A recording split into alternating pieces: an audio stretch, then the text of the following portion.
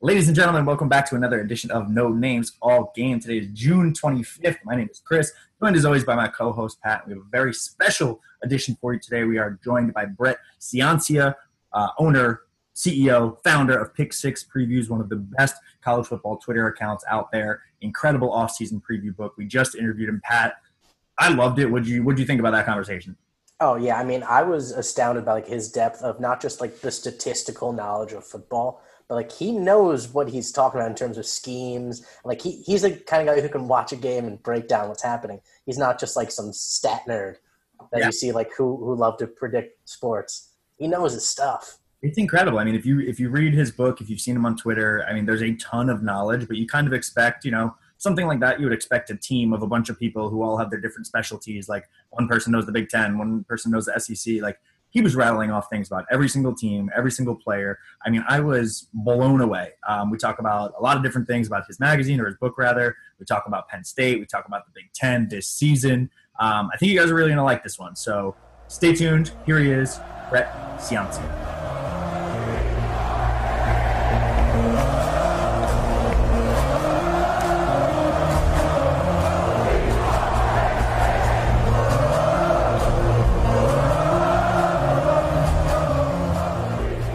A special guest joining us today, the owner, founder, CEO of Pick Six Previews. It is Brett Ciancia. Brett, how you doing, man? Hey, I'm excited to talk. Thanks for having me on. And, after 5 months of working on this book, I'm ready to start talking season, right? Doing the podcast and radio tour. So excited to talk some Penn State and Big Ten. Yeah, absolutely. Yeah, you mentioned your book. So I think most of our listeners probably know who you are, follow you on Twitter. If you don't, Pick Six Previews, incredibly popular account on Twitter, one of the most popular in college football, and the most accurate off-season preview book. I think I keep calling it a magazine, but this thing is like an encyclopedia. It's incredible wealth of knowledge of all Power 5 football. We'll get to that in a little bit. But Brett, give us a little bit of background for some people that maybe don't know about you. How did you start Pick Six Previews, and how long have you been doing it? Yeah, thanks for that feedback on the book. I appreciate it. So Pick Six Previews launched back in 2012 with Mike Nwaziat, who's actually a Penn State alum. I don't know if we're talking Penn State. But over the last couple of years, I've taken it over full time. And basically what Pick Six Previews is an annual season preview, just like the ones you see on newsstands. But it's all digital. It's a download, 160-page PDF there. And so last year was the first time I put together a huge book. It's all 65 Power 5 teams, and that's a ton of film study, spring games, calls with coaches, calls with coordinators, my advanced stats too, but putting it back into a readable form that any football guy would like. And so after the 2019 book, I was actually selected to become a Heisman voter. I'm actually based out of Westchester, PA, so I'm on the right local show here, Penn State Talk. So. But, so I was selected to become a Pennsylvania Heisman voter after last year's book. So incredible honor. And it's kind of rare to make it as a Heisman voter as a national guy. Usually it's the local beat writers that cover a certain beat or a conference. So, just blown away by the feedback so far. And 2020's edition just went on sale last weekend. So. Yeah, and that's exactly why we have you on here. I purchased it immediately. I actually bought your 2019 book after you and I started talking just to see what it was about, and I was hooked instantly. So for everyone that's listening right now, it will be the best $18 you've ever spent. I promise. You can go a day or two without Starbucks. It is worth it. You mentioned Heisman. Yeah, thank you. You mentioned being a Heisman voter. That to me is like one of the coolest things in the world. I think growing up as football fans, it's always kind of been like a mystery of how that process works, who's involved in it. So we'll start with a very easy question for you. You can trust us. We won't share this with anyone. But who do you plan on voting for this year? And can you tell us why it's going to be Micah Parsons? Hey, I'm a huge Parsons guy, not going to lie. So like I mentioned, from Westchester, right, I'm pretty familiar with the Pennsylvania high school football scene. Out in District 3 was where he was. It was a Harrisburg High guy. It went both ways. I mean, you watch some of his highlight tapes, it's like he's running through middle schoolers. It was incredible. And District 3 football is solid ball, too. This isn't, This isn't somewhere in the Midwest where there's 8-man football or something. District 3 is serious ball. So seeing them put up 60 points a game or whatever it was, over a point a minute, and that's just his offense. I mean, obviously, you saw him in the Big Ten the last couple of years defensively, just ripping through offensive lines. Penn State's first All-American as a sophomore since LeVar Arrington. So it's elite company.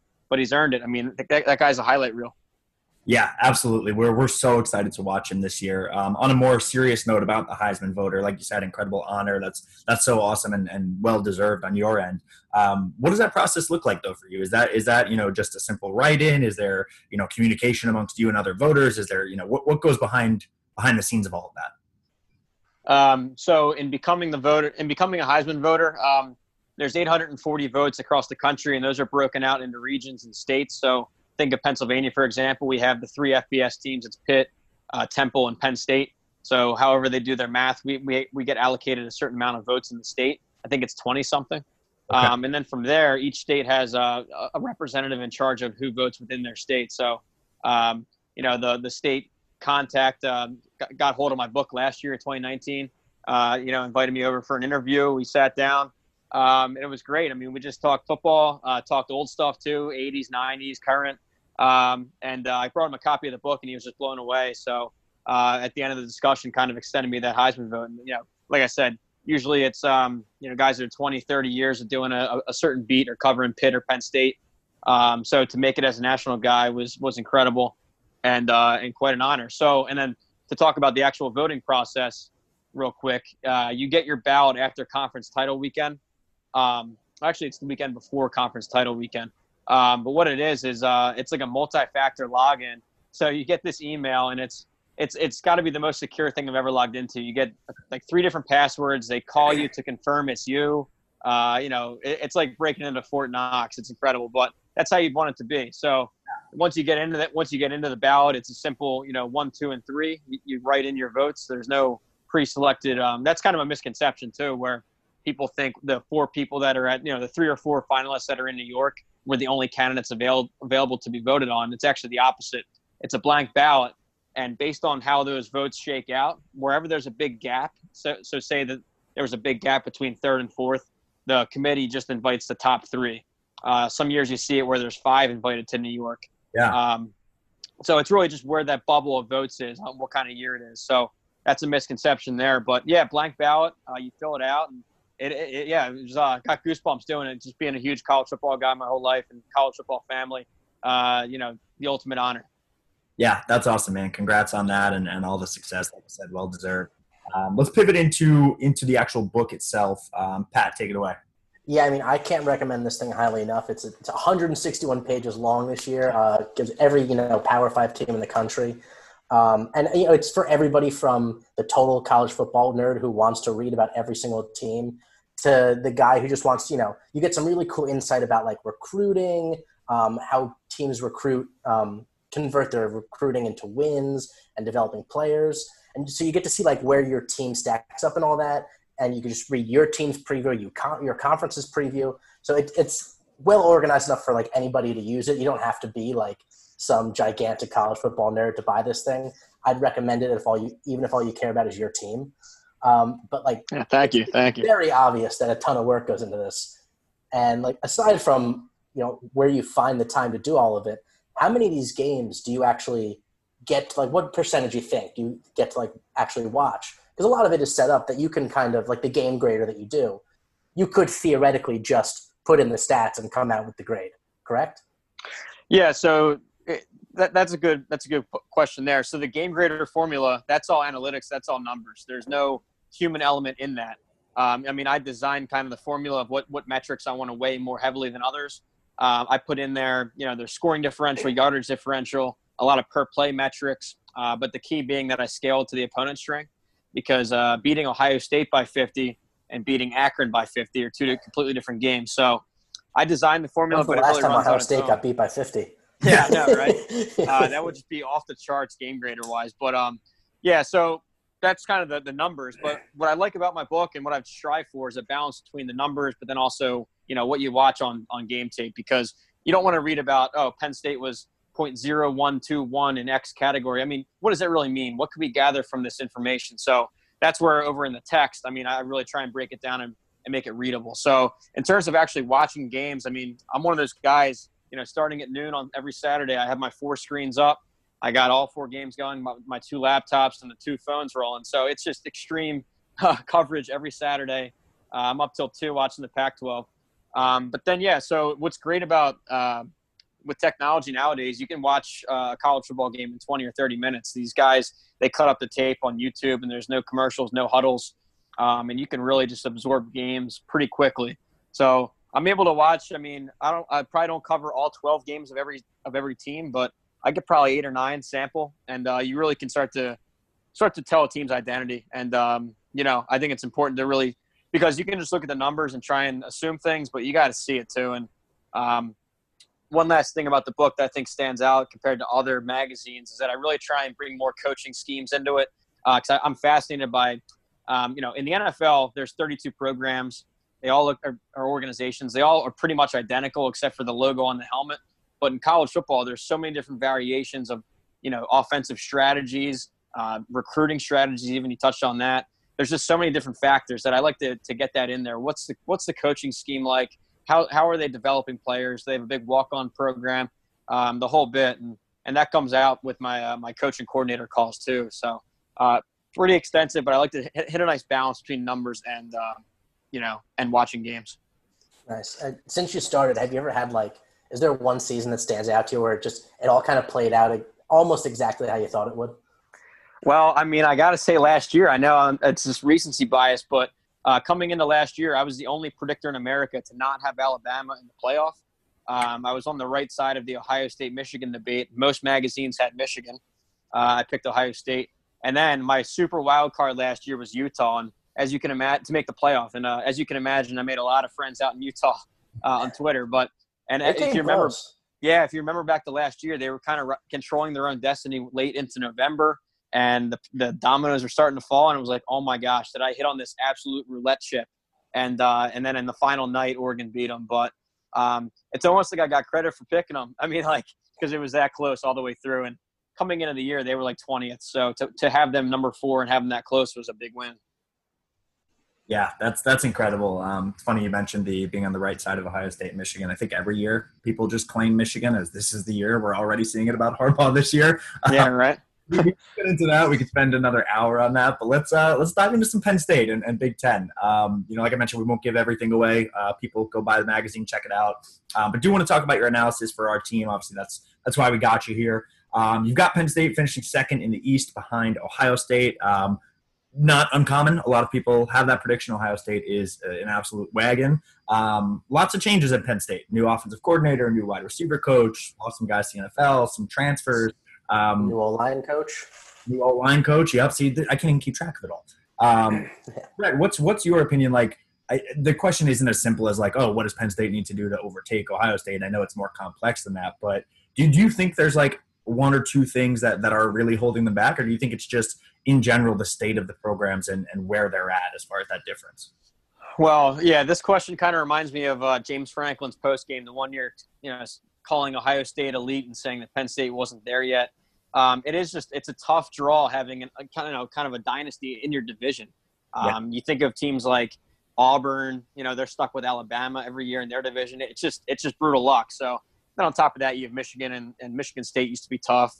But anyway, I think the gap started to, Penn State had closed the gap with Ohio State. They beat them in 16. Really outplayed them in 17 and 18 and had those games late. If you remember that, I mean, I don't need to tell you guys that. I see a facepalm on the Zoom call.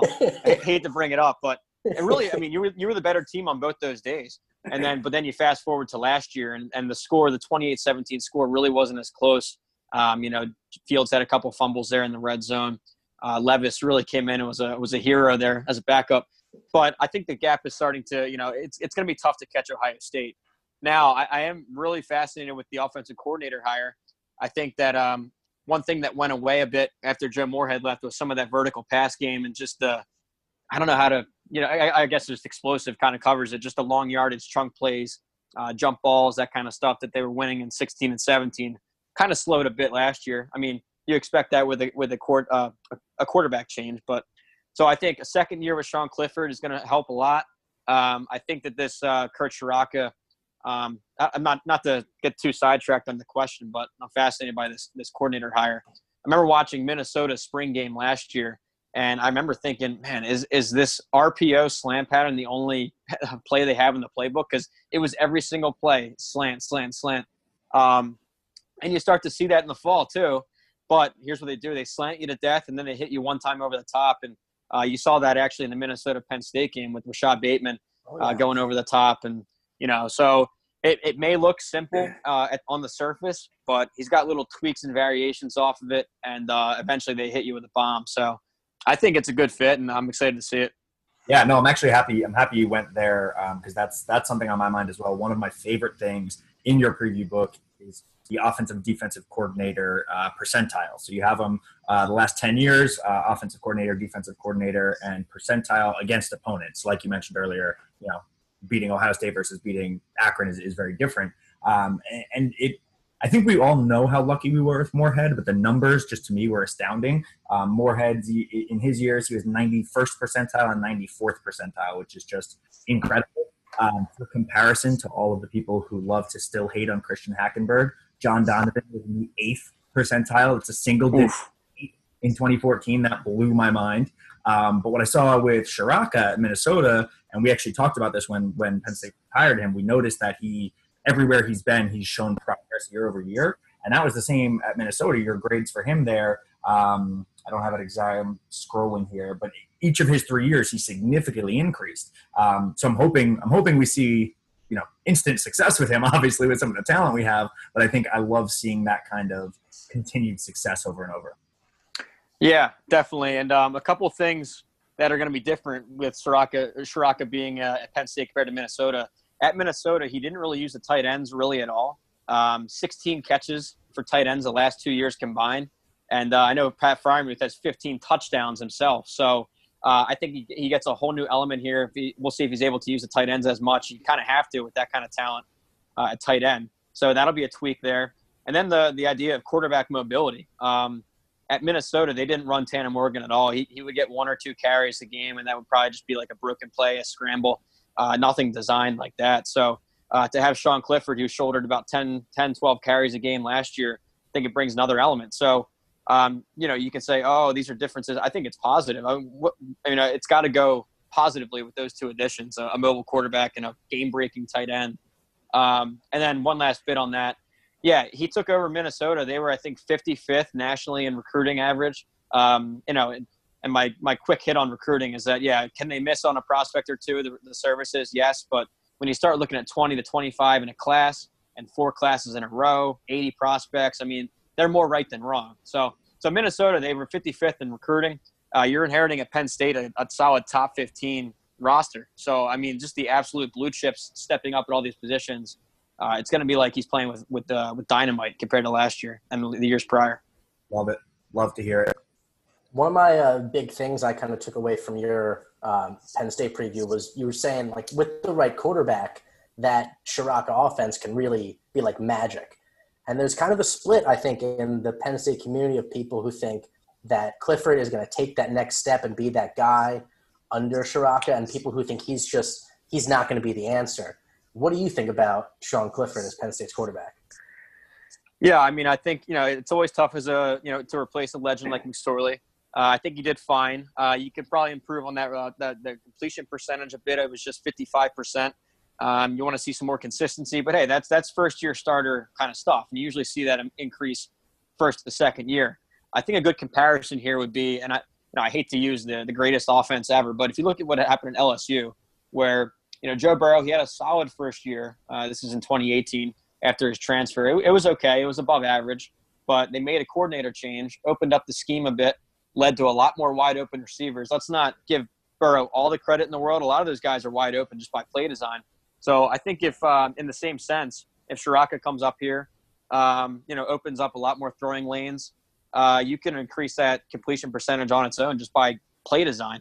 Let alone he's had track records. He turned Tanner Morgan into, an all-conference type player. So I would say, you got to go Clifford here, and let's see under a new system how it looks. I think there's a lot of positives out of this game. I like that answer. Something we heard similarly in the Penn State community is kind of the split, both in Penn State and out, the split on James Franklin. There's been, especially with the blown leads, there's been, criticisms of his X's and O's. And there are people who go so far as to say he's basically just like a snake oil salesman who gets good recruits and does nothing. What do you think about James Frank? I think some of those are a bit harsh. I mean, again, if they were in the West Division of the Big Ten, they'd probably be in the conference title every single year. It's just you're stuck with two giants with Ohio State and Michigan, more so Ohio State, obviously. So, no, I think you got to take a step back and look at the program context here. And I try and hit on this a bunch in the book. When you look at different programs, like winning 9 games at Wake Forest isn't the same as winning 9 at Alabama. So, but look at what happened here when he took over. They were taking over a pretty raw situation still after the sanctions. Still some issues on the offensive line, scholarship-wise. They were down. So I think just to bring them back that quickly, and, yeah, you can say, oh, it was just Joe Moorhead's offense. Well, Franklin made the hire. A huge part of this game is hiring coordinators. So he pulled off that hire. Ricky Ronnie did well. And we'll see. Ciarrocca on paper looks good. So I wouldn't jump at James Franklin too quickly. I mean, he's got him at a consistent winning stage. What is it? 3 New Year's Six Bowls in 4 years. I mean, this is some high standards. I would say look at your recent past and look at the progress so far, and just continue to build this thing because, yeah, he's a great recruiter, and that's going to start to pay off on the field.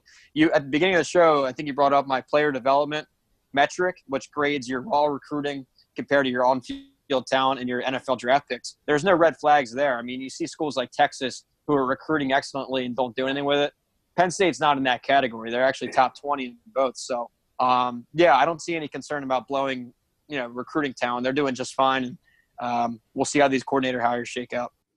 Yeah, and for the record, I say it a whole lot on this show, but just to make it abundantly clear, we are pro Coach James Franklin here. On our side. I want to talk a little bit about tight ends. So you talked about Freiermuth earlier and kind of Ciarrocca's use of them. Another thing I love in your book is you kind of outline your All-America teams, or your predictions for the All-America teams. Couple of Penn Staters in there. Micah Parsons, obviously, first team, which we talked about before. You got Journey Brown as a third team running back, which is fantastic. And I noticed Freiermuth is your second team tight end. Kyle Pitts from Florida is your tight end 1. This is a hot debate right now, and I think is going to be all season. Kyle Pitts is actually a Penn State target back in the day. I remember they were going after him. I think he's an incredibly talented kid, but curious in your eyes, what separates those two guys? Yeah, it's funny you bring up his Pennsylvania roots. So I'm a Unionville High School alum. If anyone listening knows where that is, it's right near the Delaware border, right near Westchester. So for the first time ever, Unionville made it all the way to the Final Four of the state playoffs, and they drew a tough opponent there with Archbishop Wood, which is one of those private schools that recruits all over the Eastern PA area. And so we had a couple undersized corners. They were excellent players for high school, but undersized. And here's Kyle Pitts, this 6'6" giant lining up against them. Pitts went crazy. I think Archbishop Wood scored like 40 points on him. So anyways, that's just an aside. But what Pitts really broke through last year in Dan Mullen's offense down there, they have a stable of 4 or 5 just blue chip receivers. And then icing on top of the cake there is Pitts lining up in the slot as a tight end. He's a mismatch there. I think they're both going to put up great numbers. I just have more, in this crazy offseason, I trust Florida's coaching stability a bit more. It's the same scheme. It's the same starting quarterback. It's proven. I know that Pitts is going to put up incredible numbers again.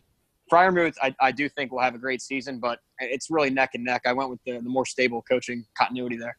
Yeah, I think that's fair. It's honestly why I'm kind of excited to watch, because I think tight end is one of those positions now that it's the trend has started for a while, but it's you have just those big body receivers that are in the NFL, right? I think Evan Ingram a couple of years ago was one of those first guys. You have the Noah Fants, the Hawkinsons. It's like, okay, let's just get a big dude who can receive, and like Pitts is that guy, Freiermuth is that guy, and also kind of a psychopath when he's hitting people. I can't wait to go head to head all year, for me, I think just not seeing Freiermuth even on the Mackey finalist list last year just killed me. Oh, that was outrageous. I remember that whole thing. That was ridiculous. Yeah, so I think it was all a conspiracy theory to keep him at Penn State so he could win the Mackey Award first. Oh, man. All right, so let's flip to the defensive side. We talked about Micah earlier, so I don't really want to beat that dead horse. We kind of know how much hype he has. Something I'm really excited for is our defensive ends. It seems like every year we kind of reload.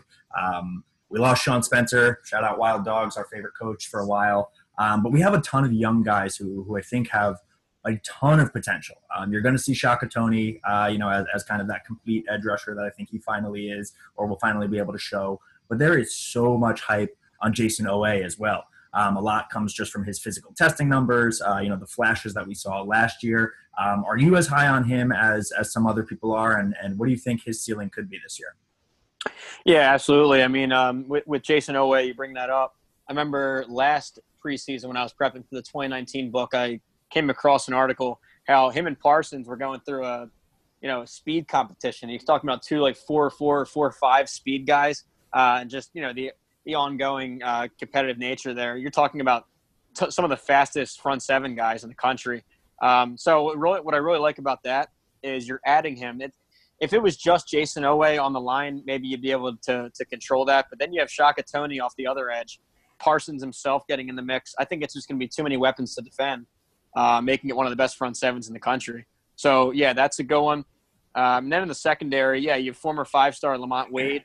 He showed some progress last year. His best game really came against Ohio State, which is encouraging if you're a Penn Stater. So I think even despite losing the two all-conference guys back there in the secondary, there's enough raw talent. And we touched on recruiting already. So that top 10 class from 2018 is now coming of age and moving up in the depth chart and taking over a lot of these starting jobs. So high ceiling for sure.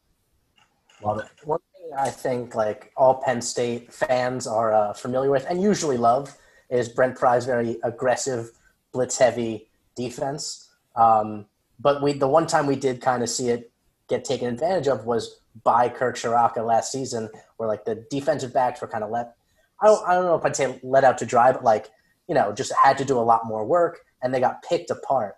Do you think having Kirk Ciarrocca on the staff now, you think that helps the defense and like he shows Brent Pry where some of those holes are? Or do you think it's just like those are the known holes of that defense and he was just able to take advantage of it?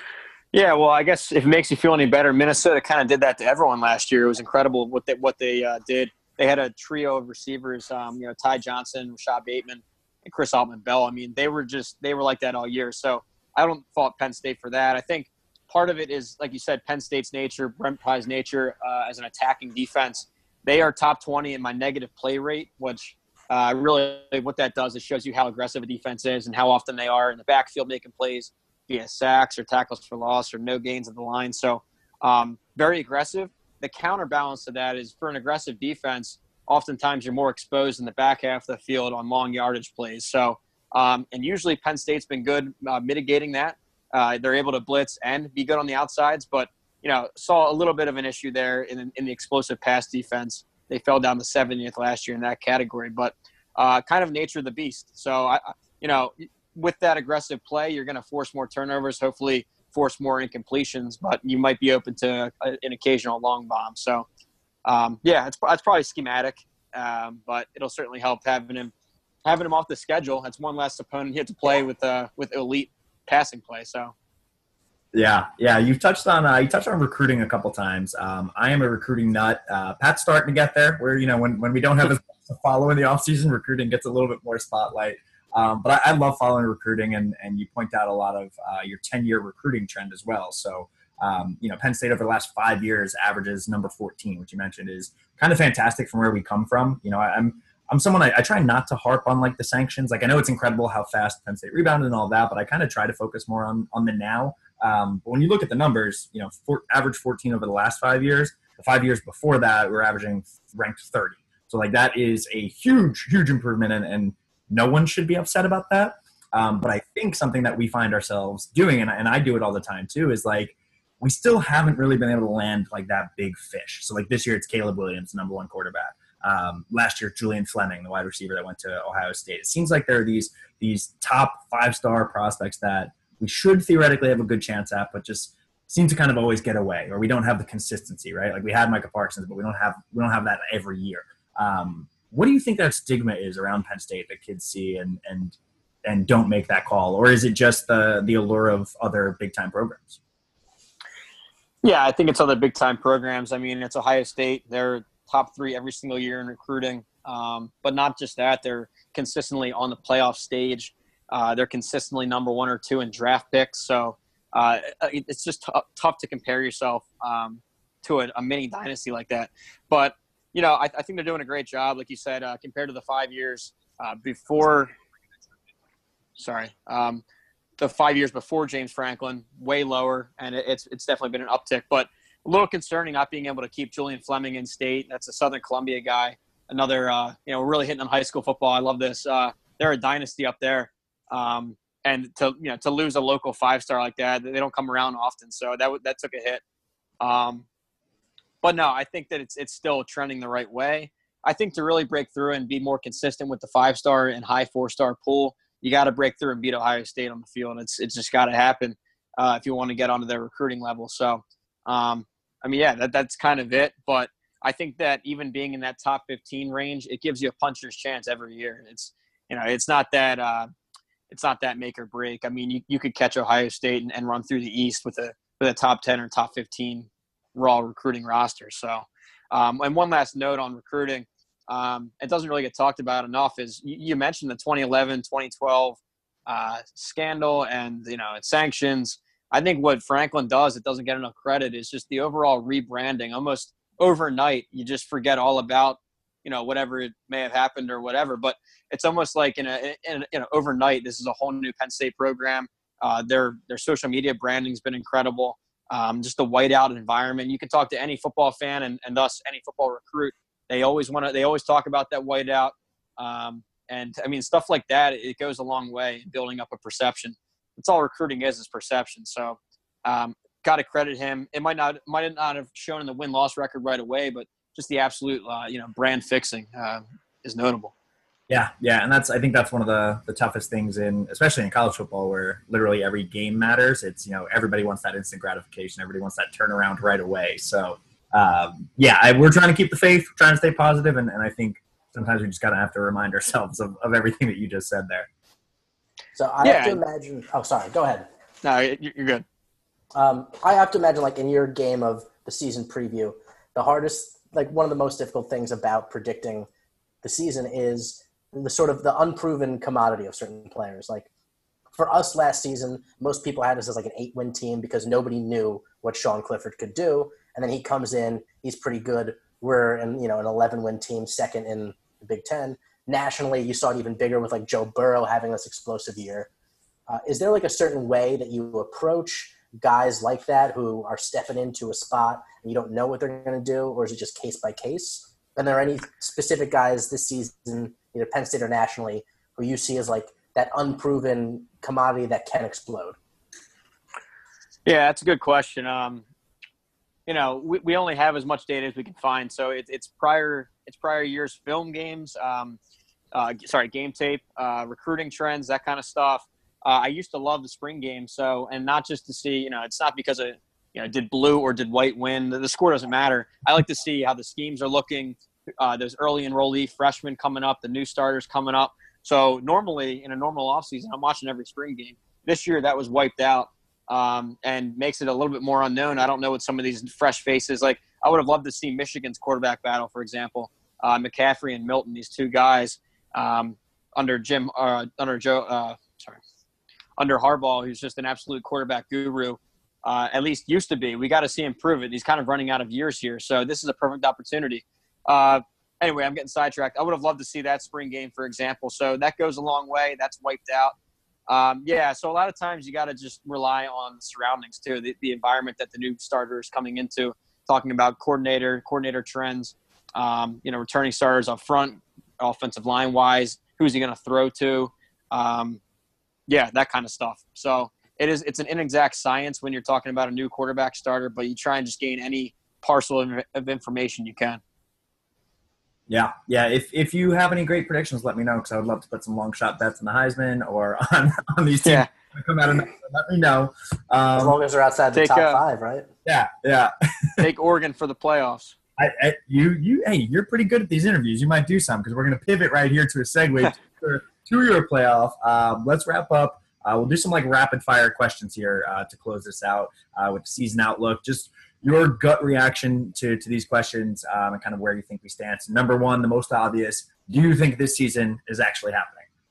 Yes, it will.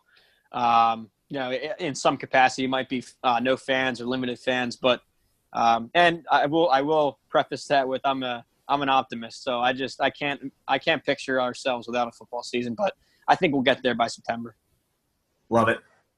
And I see you have us predicted as number 2 in the Big Ten, but number 9 nationally. Leads me to believe that you think there's a second loss in the schedule somewhere. Where are you seeing that? Yeah, so I think Ohio State's a clear cut there. I think Michigan could be tough because now you're going, instead of in the whiteout environment, you're going out to Ann Arbor. But more so with Penn State, it was just higher level where, and I think 4 or 5 of those wins, I got to check this, but in a majority of those wins, Penn State was actually outgained. And, it's just, it's kind of a side stat to me, but it's kind of important where a lot of those games weren't as definitive as you'd like. So when you're trying to project forward, that's kind of a negative in terms of the numbers. So I think there's a second loss there. I don't know where it'll happen, but definitely Ohio State, and then we'll see about Michigan or maybe a crossover game. Cool. We'll cut that part out of the interview. 7 games. 7 games we won while being outgained. Was that what it was? Yeah. Okay. Yeah. Jeez. Okay, so your college football playoff prediction: Clemson, Ohio State, Florida, Oregon. Obviously, Florida and Oregon are a bit bold, but that's why you are the best at what you do, is you make bold predictions, and a lot of times they come damn close to being right. So if that foursome actually happens as you predict, between Florida and Oregon, who do you think performs better in those actual games against the behemoths that are Ohio State and Clemson?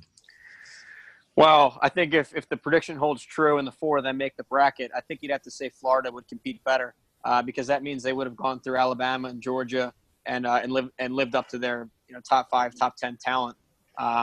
So they're a bit more proven than Oregon. Both are definitely outlier picks. I don't think you'll find these anywhere else. I guess the 30-second version of Oregon pick is, back in the day, you picture Chip Kelly's offense, the speed, kind of the gadget offense, but they really couldn't stack up well in the trenches. Mario Cristobal has flipped that whole script. He took over. He's built it from the trenches out. They have the Outland winner and Penny Sewell. They're replacing 4 offensive line starters, but the 4 coming up are all highly touted recruits, higher rated than their predecessors. So love the offense, but really love the defense. This was a top 5 unit last year nationally. 10 starters back out of 11. And that 1 vacancy is filled by not just 1, but 2 5-star linebackers coming in for the 1 vacancy. So I think it's going to be one of the best defenses in the nation.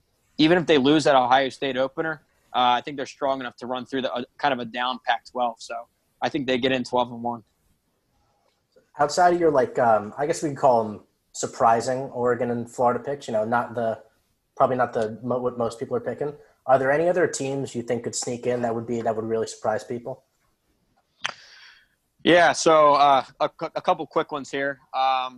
Texas A&M, I have pretty high. They've had a brutal schedule the last couple of years. That flips. Also, they have 19 starters back. It's now Jimbo Fisher's 3rd year, Mike Elko, defensive coordinator, 3rd year, Kellen Mond's 3rd year. So you're getting a lot of continuity, and that's just something that you tend to see improve in the metrics. So I think they're close. They've recruited at a top 5 clip for a while now under Fisher. So that could be a breakout SEC candidate. Notre Dame, I haven't really talked about Notre Dame much on podcasts, but they're a solid top 10 program every year the last 3 years. They have probably one of the best offensive lines in the country. Ian Book has proven it's just a stable starting quarterback. And then a front 7 that can compete nationally too. And the one note on Notre Dame is it's a pretty manageable schedule. And they do host Clemson in November, which could be the latest and the greatest, is Notre Dame back on the national stage game. If they somehow beat Clemson that night, they earn themselves a mulligan to go 11-1 and make it in. So definitely a wild card there. So those would be my 2 kind of off the grid. One more real quick, Oklahoma State. It's rare for them to be up this high, but they do have a trio, a quarterback, wide receiver, and running back. And when Gundy has that trio, they tend to go places. So who knows if that offense becomes one of those great Big 12 juggernauts, and they might outscore a lot of teams. Yeah. No teams in Pennsylvania, I think, could just. So Pittsburgh. I'm really high on. Hey, this has been a great interview. You're gonna cut that out, I bet. Now, Penn State. Hey, you're a game away. If you beat Ohio State, you're in the driver's seat for a playoff bid. It's always just a what if. I mean, if you beat Ohio State, you're now in that spot. So to be the Big Ten favorite with the mulligan, and probably beating a down Big Ten West this year in the conference title game. So, who knows? I mean, I think that's supposed to be the whiteout for Penn State's sake. Hopefully, you're talking 100% capacity there. get that thing rocking and get that full home field advantage, which I think has to be the best home field advantage in college sports. I know that might be hyperbole, but not just Penn State itself as a home field is great, but that night game whiteout feel, absolutely electric. I don't want to surprise you, but we agree. Yeah. I will also say, now that I'm on a Penn State show, I will say it's probably the best tailgate environment too, because I've been all over the country at games in the South, in the Midwest. Every school does it differently. You talk about Madison. They're kind of more of a bar scene. You kind of bar hop. Clemson's got that small town feel where you bar hop and do some tailgates. But that Penn State tailgate lot, those fields where you have the RVs and the TV setups and the grills and, and stump, you're playing some stump out in the yard. Oh, yeah. So I think Penn State's tailgating scene is number one. It's unmatched in the country because to me, that's what tailgating really is. Ladies and gentlemen, you heard it here first. Brett Ciancia, Pick Six. Penn State, best tailgating, best home field advantage, a puncher's chance at the playoff. Brett, we appreciate you coming on, man. This has been a ton of fun. Your depth of knowledge honestly astounds me. I mean, I knew you were going to have your stuff together just from reading your book, but being able to talk so intelligently on every team is just incredible. I mean, we try to keep up as much as we can with just Penn State, and it's tough for us. Yeah, thanks. I really appreciate that. Thanks for checking out the book. Anyone else interested that wants to get a look at this thing, it's at Pick Six Previews on Twitter, and then pick6previews.com. And on the website, I have sample pages because I know it's a newer product. I have sample teams up there so you can see the set of graphics, the set of stats, and kind of the level of detail per team. A couple testimonials in there, too. I actually just got a huge one from Chris Felica, the Bear. College Game Day says it's a must-read, his quotes. So real excited with that. And, give us a look. That's incredible, man. Well, congrats on all the success. Best of luck as you make your rounds on all the podcasts and the radio shows. Thanks again for coming on here. And, as the season gets closer, mid-season, whatever it is, we'd love to have you on again and see where we stand after the first half of all this. Yeah, anytime, guys. Would love to support you guys, and I'll come back on, maybe see you at a Penn State tailgate. Absolutely. We'll cheers on us. All right, cheers, guys. Thanks. Take care, man.